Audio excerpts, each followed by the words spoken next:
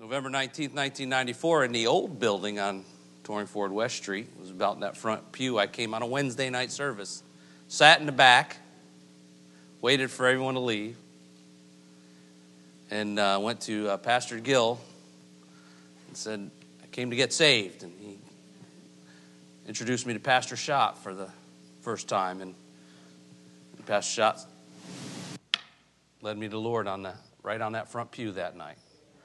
It's been all uphill from there. Truly. God changed my life. And I just pray that my life song can sing to him. And everything good that's happened to me has been because of him. I do give the rest of the credit to my wife, because she's the best thing that's ever happened to me since I've been saved. And I want to preach a message tonight. God laid, I was really praying about what to preach when I got here. And I want to turn to the book of Job, if you will, in the chapter 42. It's the last chapter of the book of Job. And I want to preach out of the end of someone's life, and I want to preach a message called A New Beginning. A New Beginning. And we're going to go through verses 7 through 17. And when you get there, if you'll stand, and we'll read together verses 7 through 17. I'll begin and read verse 7.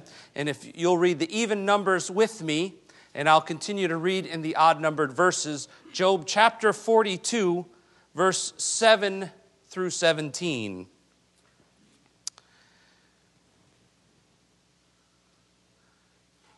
Okay. Everyone's standing, and I think we're all there. I hear a few of the pages flipping. That's all right. Job chapter 42, verse 7, the Bible says, And it was so that after the Lord had spoken these words unto Job, the Lord said to Eliphaz the Temanite, My wrath is kindled against thee, and against thy two friends, for ye have not spoken of me the thing that is right, as my servant Job hath. Therefore, take unto you now 7 bullocks and 7 rams, and go to my servant Job, and offer up yourselves a burnt offering, and my servant Job shall pray for you.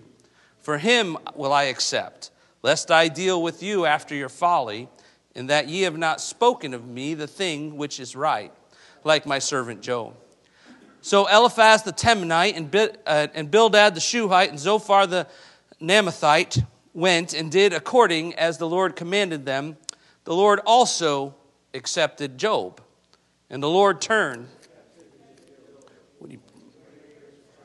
Also, the Lord came.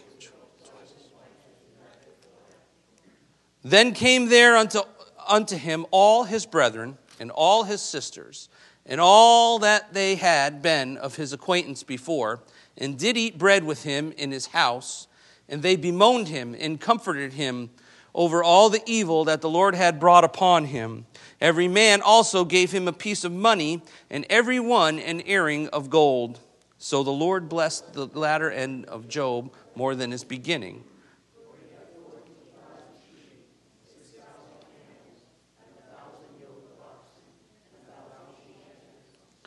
He had also 7 sons and 3 daughters, and he called the name of the first Jemimah.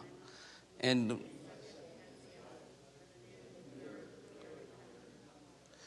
in all the land were no woman found so fair as the daughters of Job, and their father gave them inheritance among their brethren.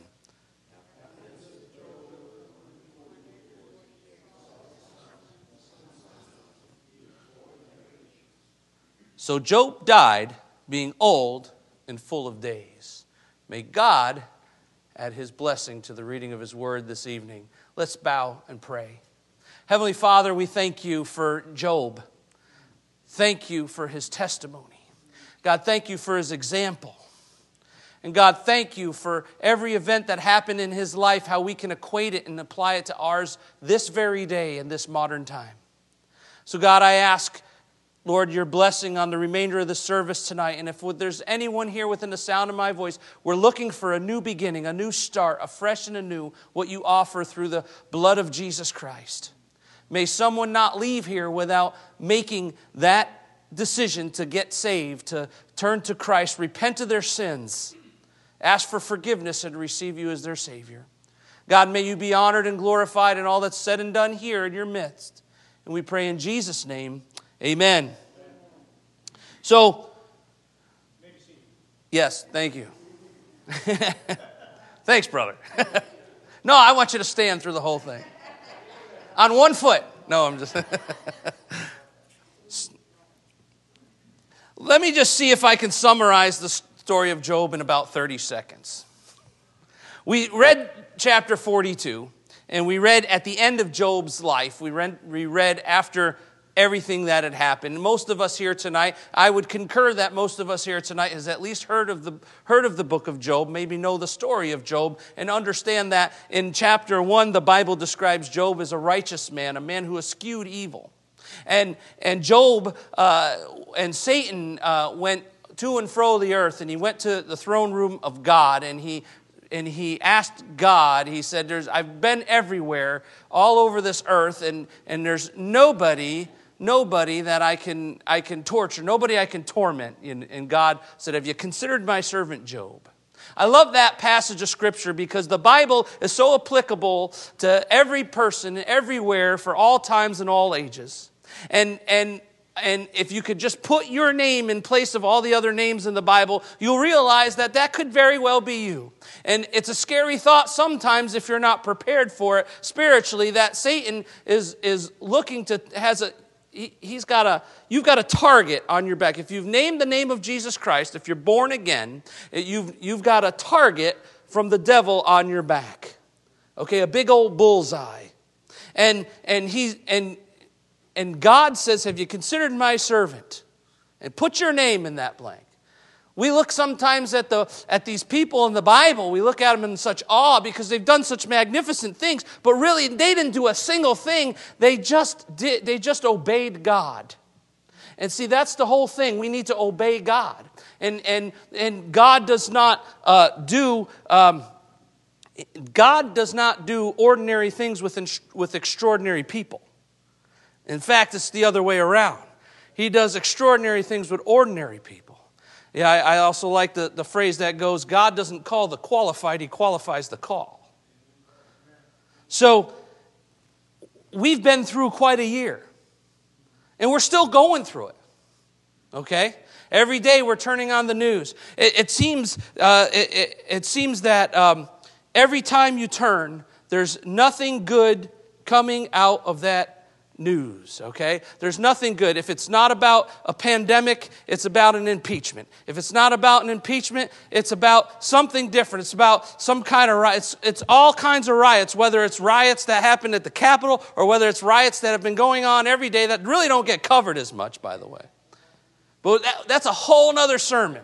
I'll leave that for Pastor Schott. Okay? I don't want to, but what I'm getting at is, God, if God saved you, He gave you a fresh start, a new beginning. A new beginning. And Job was this righteous man. He had it all, successful business, lots of land, possessions, beautiful family, prominence, success. And in one moment, Job lost everything. And I don't know how one man can endure, okay? I don't know how one man can endure what Job endured. All of his possessions gone. All of his prominence, gone. Even his children, gone. But the Bible says in Job chapter 122 that in all this, Job sinned not, nor charged God foolishly. What does that mean? It means he maintained his integrity. Each and every one of us has an integrity to maintain. If you name the name of Jesus Christ, you got a target on your back. Not just from the devil, but from the world. From all your old friends. From your family members who don't quite understand just what on earth are you doing? I didn't raise you like this. You got a target, you see. But he maintained his integrity. And folks, that's what we need. We need integrity. What to God, the New Testament church maintained its integrity today. And I don't think all of us have maintained it. If we have, this place would be busting out the doors. Social distancing or no social distancing. We'd find a spot for people. We'd make sure they heard the message. They'd make sure they would hear the message from the Bible. See, much of the book of Job contains conversations about people trying to make sense out of suffering. Job's friends were no help. Okay, we understand who Job's three friends are. In fact, I kind of liked Job's three friends until they started talking. Think about what they did. The Bible says that they made an appointment to mourn with Job. They rent themselves in sackcloth and ash, and they for 7 days, and it was Jewish custom for 7 days, you would mourn with somebody. Somebody who lost a loved one. He lost all his loved ones except his wife. Now we tease about Job's wife, but I'll tell you, and we always say, why did God, and she said, why don't you just curse God and die? But I'll tell you, in all seriousness, and I was thinking about this, and I can get in trouble if I answer it one way, but I will put this point in perspective. That's Job's wife. That's one flesh. So Satan didn't take Job, nor did he take his wife, because the two are one flesh. Think about that. But, you see, Job's friends, as they started talking, and after that appointment to mourn was over, they blamed Job, and they assumed that he actually did something so horribly wrong to suffer such fate. But God makes it clear that Job wasn't suffering because of some secret sin in his life. All of this brings us to chapter 42. Aren't you glad I went through the whole book of Job, line by line, precept by precept, right? And now we're in chapter 42, folks. 5 minutes, not too bad. And really, it brings Job's story to a close. But perhaps it can bring ours, if we read it and apply it to ourselves, it could bring our story to a brand new beginning. See, do you remember as a child being fascinated with stories that were larger than life? Stories that were filled with wonder and imagination? Those books would capture our attention and fill us with such excitement and wonder. And most of those stories began the same exact way. They would say, once upon a time. And then with those words, it would whisk you off into the lands of kings, queens, princes, and princesses, and knights, and good overcomes evil, as well as love and marriage. And in those books, after all the twists, all the turns, good will prevail, evil is defeated, and peace returns. And the same 6 words announce the ending which every children love to read, and they lived happily ever after. Okay? Cinderella did. Sleeping Beauty did. Prince Charming did.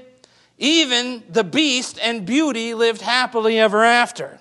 But as we grow older, cynicism with a bit of reality makes us wonder, how could they always live happily ever after? Is that the way it really works? Is that what happens in life? You see, the truth is, and we all know, and like I alluded to a minute ago, it's not a perfect world. It's very far from a perfect world. And not even those great characters who appear in the pages of the Bible would live happily ever after. So are you ready for this next statement? Okay, lean forward. No, I'm just kidding. Not even Job lived happily ever after. In fact, he still had to live in this imperfect world and still face struggles and pain. But God granted him a new beginning because he was faithful. He maintained his integrity and his endurance, and he endured to the end. So, folks, there's so many rewards for the Christian who maintains their integrity and endures this world. There's going to be so much reward for this brother in Iran. I would hate to be facing the judgment he's about to face tomorrow. Probably closer. We're closer to tomorrow in Iran right now than we will be when we wake up. By the time we wake up, his decision will probably be made. And we, as Brother Tim alluded, we are so blessed to live in the United States of America. We get upset over this administration and that administration and this and that and the next thing. But I always tell myself, I don't tell myself, I tell people this. I'm so glad I never have to vote for a Savior. God is in control. And He is on the throne. You see, so I want to mention tonight 3 ways that God can give you a new beginning. 3 ways. If you're taking notes, jot this down. We'll look through verse 7 and 9. We'll read that again. But number 1, God sets the record straight. It's God who sets the record straight. You see, verses 7 through 9, once again, the Bible says that, and it was so that after the Lord, it was the Lord had spoken those words to Job. The Lord said to Eliphaz the Temanite, here's what he said. I'd be scared. I'd be shaking in my boots or in my sandals if I was in their area. He said to Eliphaz the Temanite, my wrath is kindled against thee. Can you imagine the Lord saying that to you? My wrath is kindled against you. Whew. Man, my wrath is kindled, and against your 2 friends, thy 2 friends, for ye have not spoken of me the thing that is right, as my servant Job hath. You see, Job was being pushed against the gate, and his friends were trying to figure out what he did. You had to do something. Goodness, just admit it. Come clean, come clean, come clean. And now God set the record straight. He said, you have not spoken right as my servant Job hath. And then he says, therefore, take unto you now 7 bullocks, 7 rams, and go to my servant Job and offer up for yourself a burnt offering, and my servant Job shall pray for you. And here's an even more sobering thought. My servant Job will pray for you. For him will I accept, lest I deal with you after your folly. God's saying this to Eliphaz. Job's going to pray for you, and I'm going to deal with you later. Whew. There's another sobering thought right there. He says, lest I deal with your folly, and that ye might have spoken of me the thing that which is right, like my servant Job. He repeats it again. So Eliphaz the Temanite and Bildad the Shuhite and Zophar the Naamathite went and did according as the Lord commanded, and the Lord also accepted Job. See, what happens first here in our passage is he had to be just a little bit satisfying for Job, don't you think? And finally, Job was vindicated. Not only was he vindicated by God. God showed up in a major way. And he had rebuked Job, by the way, not because of some gross sin that led to all this suffering, but for his wrong view about God. Listen, God doesn't wink at sin. No matter how righteous you are or think you might be, and you stumble, your penalty is the same penalty as anybody else's. God don't wink at sin. He brings it to the forefront. He confronts it and gets rid of it because he's holy. He rebuked Job. And God turns to Job's 3 friends. While Job was suffering, Job's friends were trying to make sense of it. But instead of being a help, all they did was hurt. They made those false assumptions about Job and made false assertions about God. And Job had been saying all along, you're wrong, but they wouldn't hear it. Now God says it, and they have nothing to say. God says, for ye have not spoken the thing that is right, as my servant Job had. And here we see God setting the record straight. When you want a new beginning in life, you got to let God set the record straight. Don't try to defend yourself. It's not going to happen. You cannot convince other people how wrong they are and how right you are, no matter how wrong you are and how right they are. It's a losing battle. You know, we see God setting the record straight, and of course that involves God's relationship with Eliphaz, Bildad, and Zophar, but it even goes beyond that. It involves their relationship with Job as well. That's why God gave him those specific instructions in verse 8. And now, you know, I like sometimes finding humor in things. And sometimes I find simple humor in the Bible in the simplest things. And maybe it's intended, maybe not, but here's how I see the scene unfolding. God approaches these 3 friends, says, you were wrong, Job was right. What can they say? They're finally confronted with their error, so their 3 friends are happy to get on their knees and repent, and God says, no. Here's what you need to do. You go get some animals for a sacrifice. You go to see your buddy Job, and you ask him to pray for you. How humbling that must be. Here's the guy you accused and assumed, and you were wrong, and now you got to face him and eat a bunch of humble pie. Or here it might be a humble goat or whatever he is for. But you're gonna eat that humble pie. And don't imagine that it's the last thing these guys wanted to do.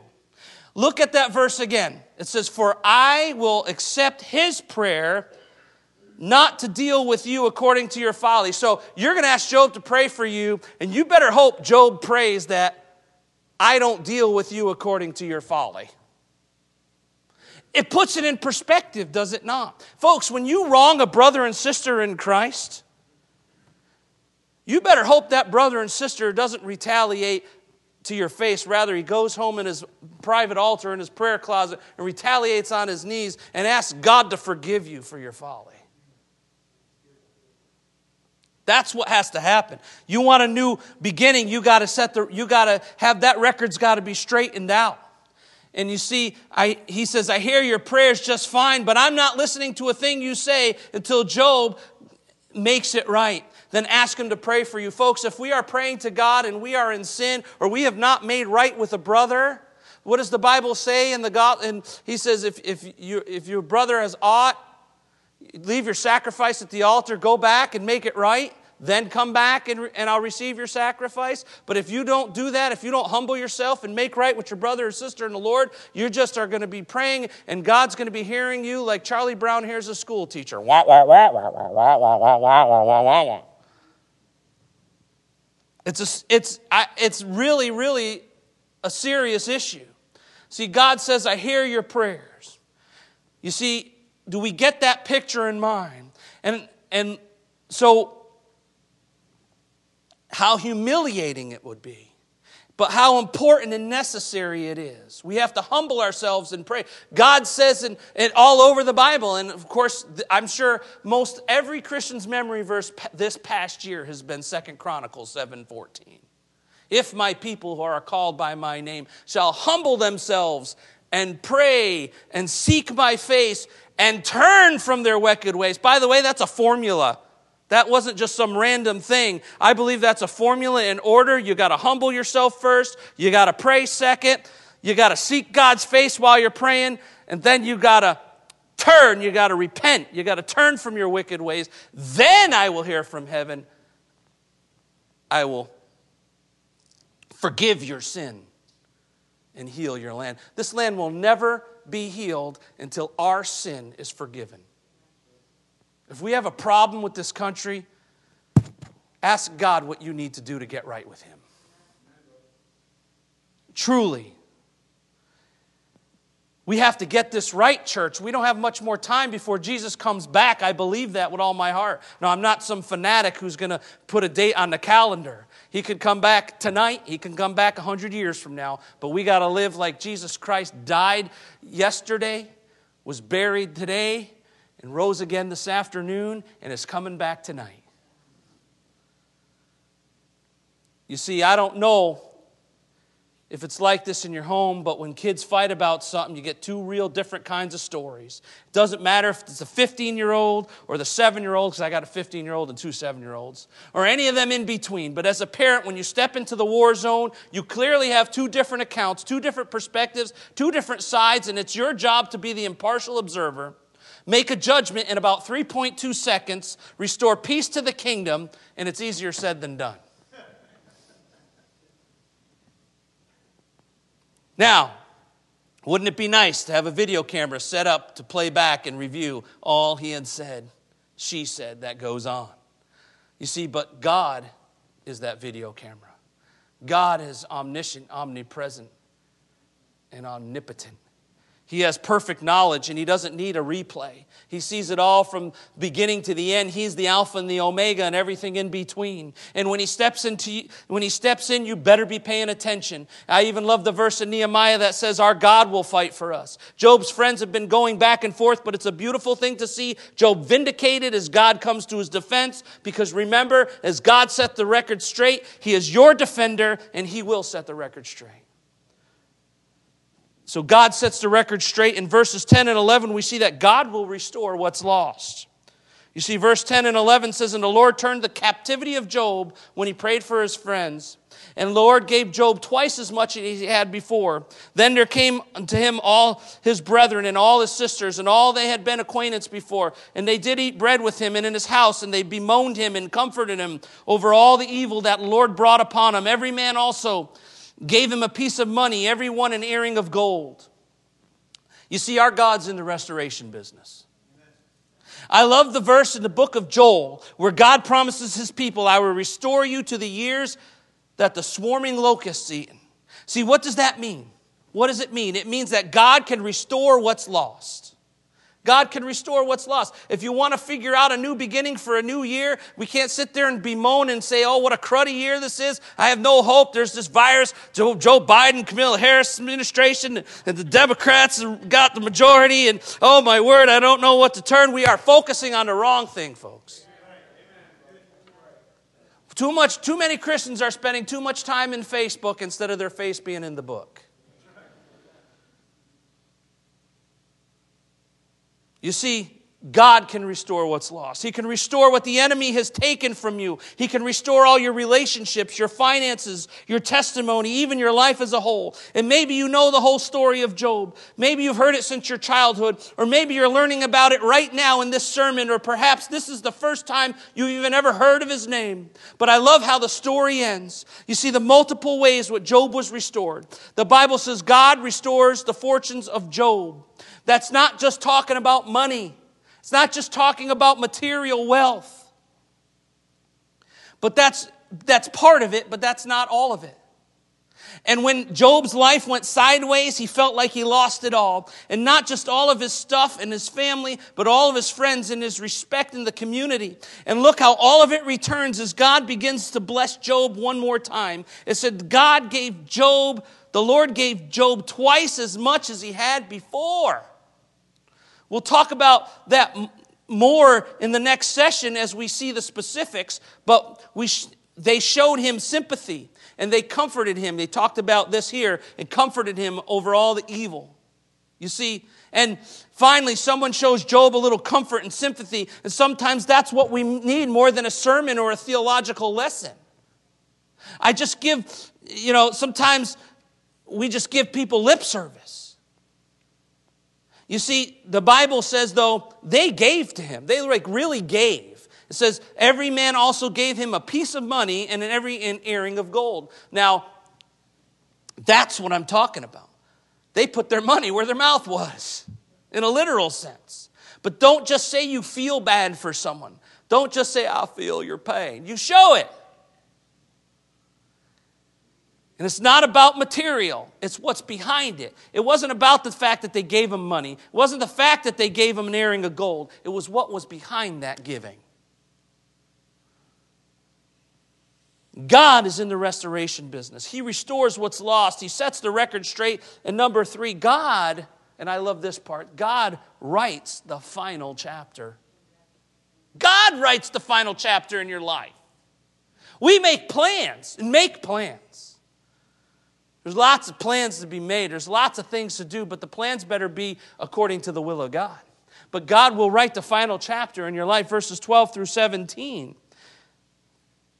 You see, verses 12 through 17, it shows that the Lord blessed the latter end of Job more than the beginning. And this is why I said I'll get to that in a little more detail. For he had 14,000 sheep, 6,000 camels, 1,000 yoke of oxen, and 1,000 she-asses. He had also given sons and 3 daughters. And he called the names of the first Jemimah, and the name of the second Keziah, and the name of the third Keren Hapuk. I guess that's how you pronounce it. And in all the land were no woman found so fair as the daughters of Job, and their father gave them inheritance among their brethren. After this, Job lived 140 years, saw his sons' daughters, his sons' sons, even 4 generations. So Job died being old and full of days. Now I want to back up at some point and point something out that's really important. See, this last section specifies how God blessed and restored Job, okay? It gave you a little bit of specifics. But see, there's an important phrase in verse 10 that seems to be the key that opened up the blessings of heaven. Look at it carefully, okay? It says, go back to verse 10 real quick and look at this with me. Truly. All right, and if you underline things in your Bible, I'm going to have you underline something. Verse 10 says, and this is really the key. This is how Job opened up that storehouse of blessing right there. It says, and the Lord turned the captivity of Job. In other words, he set him free. And underline this. When he prayed for his friends. Do you see it? It says when he prayed for his friends, it wasn't until Job was obedient in the significant matter that opened up the blessings from God out of heaven. And if I was Job, I could have said, God, thanks, but no thanks. I'm pretty ticked at them right now. I'll get to them later. You see, I don't want to pray for those guys. You ever not want to pray for somebody? I mean, if we're honest with ourselves, there are times when I'm struggling with people. And I don't want to pray. And I don't want to, because I know if I pray, I got to pray for them. So not only do I not want to pray for someone, I don't want to pray. And that's not doing me any good. And it's certainly not doing them any good. But I don't care about them at that moment, but I care about me enough, so I better at least start getting my knees and pray. And eventually, if I'm praying long enough and hard enough and contrite enough and earnest enough, God will hear those prayers, and my heart will change. You see, God was waiting on Job's obedience, and you see what happened? God blessed the latter days more than his beginning. See, God is writing your story. He's writing it right now. And if you don't like how it's going, just remember He's not finished with you yet. God's not finished with any one of us in this room tonight. He's not finished with America yet if we can just obey and if we can just pray, seek His face, and turn from our wicked ways. You see, He's not finished. And that just seems to be how it works. If I'm Job, I like the first few chapters of my life. I'm not really a fan of the middle chapters at all. But I'm grateful that God gets to write the ending because He was blessed more in the end than He was in the beginning. And that's because that's the kind of God we serve. Job had exactly twice as much in the end as he had in the beginning. He had a lot to start with, and he was very successful. But now God blessed him even double than what he had the first time. But there is one exception. You see, Job, does anyone know how many children Job had in the beginning? He had 10. It said, the Bible says that he had 7 sons and 3 daughters. That was in the beginning. Now, look here what the Bible says in verse 13 in chapter 42. I love pointing this out because it's significant. It said he also had 7 sons and 3 daughters. Now, why doesn't he have 20? Is that not what doubled? You ever wonder that? I mean, or you're wondering that now because maybe this is the first time you're seeing it? Well, when you think about it, his children weren't really gone. They might not be on earth hanging out with Job and the family, but perhaps they were in heaven. You see, Job would see them again one day. So in reality, Job still had 20 children. He still had double. Half of them in heaven, perhaps. That's speculation, but I think it's good speculation. One way or another, that's 20 children in his life. It's a lot of kids. I have trouble with 6. But learn here. If we learn anything tonight, I want you to learn this.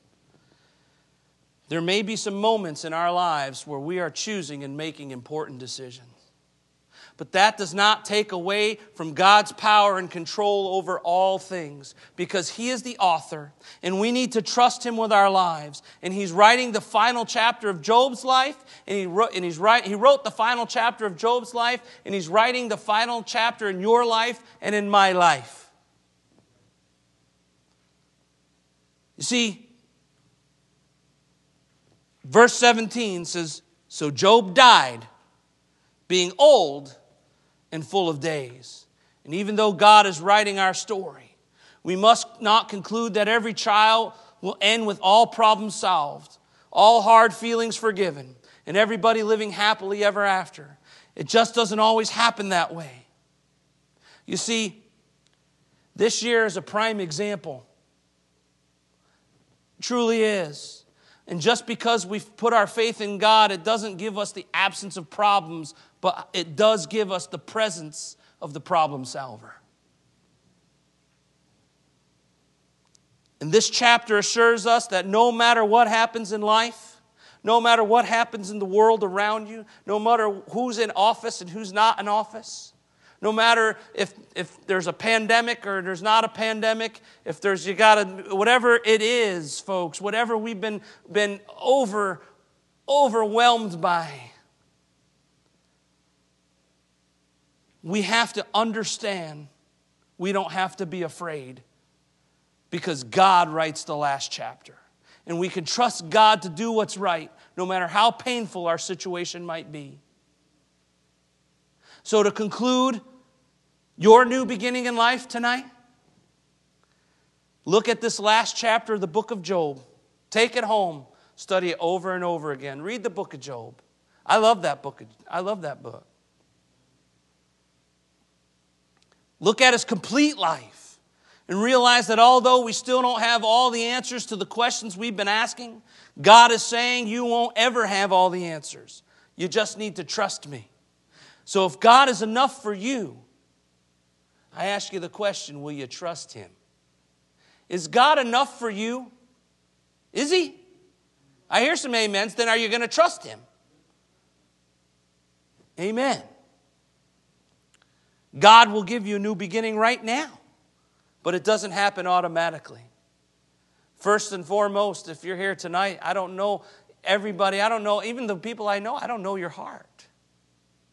You see, first and foremost, if you don't know Jesus Christ as your Savior, maybe you've been coming here for a short amount of time, maybe you're contemplating it. Who knows? Maybe you made that decision a long time ago.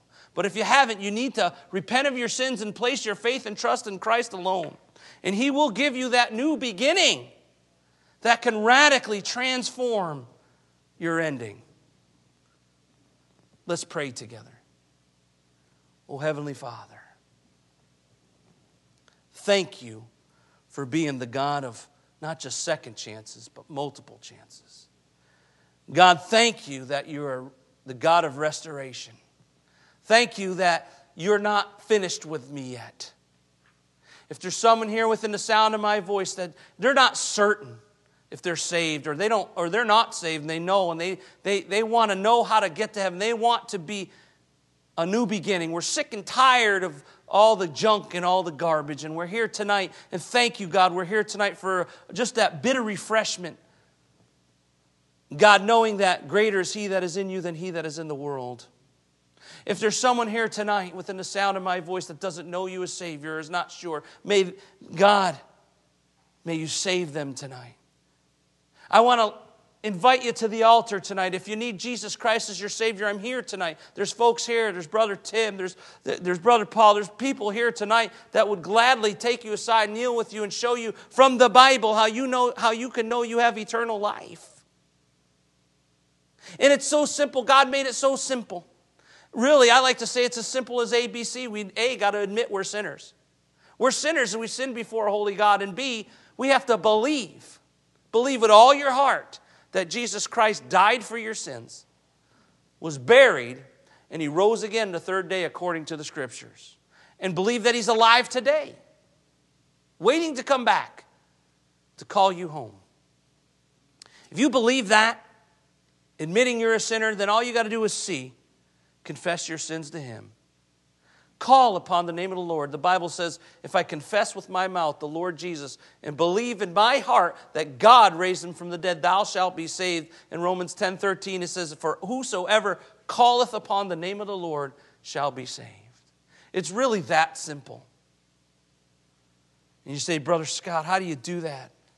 Well, I want to pray. I want to pray this prayer, and if you pray this prayer with me and mean it with all your heart, it's not the prayer that saves you. It's a prayer with that ingredient. It goes like this. If you want to get saved right now, God will save you right now for all of eternity. Pray this prayer and mean it. Dear Lord Jesus, be merciful to me, a sinner. I believe with all my heart that you died for my sins. You were buried and you rose again the third day according to the Scriptures. I believe that. And I confess everything I've ever done wrong. And God, I ask you to forgive me. And I'm calling upon you right now to come into my heart and save me and take me to heaven when I die. Thank you for saving me. In Jesus' name. And Christian here tonight, if you are just sick and tired or you're tired, oh, let not your heart be troubled, the Bible says. Think of the story of Job. Think of the last chapter of Job and think that God's writing your final chapter too. And it's going to be wonderful should you let him, should you live it out till he comes again. My prayer for every Christian here tonight is, Lord, help us to be focused on a new beginning every day. Renew our lives to you. If there's people here who got to make a new commitment to you tonight, may they do it at this altar. Lord, we pray in Jesus' name. Amen.